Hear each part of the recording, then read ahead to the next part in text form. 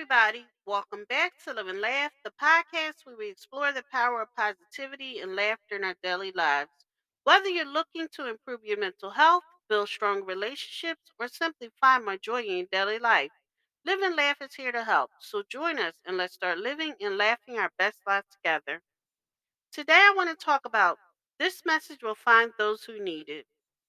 If this message reached you today, it's for you. First of all, life is worth living. You're such a kind and gentle and loving soul. Don't let other people's cruel actions stop you from seeing that there's more to life than what you've experienced lately. Please stick around and see it. If there's something in your life that's causing you pain and heartache at present, that is a call to bring an acceptance to it now.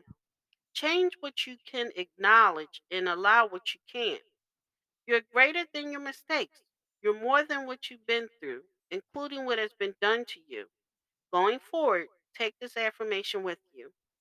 I am bigger than what was greater than what is and worthy of what will be. Thank you for listening. If you know anyone that can benefit from this, please go ahead and share it.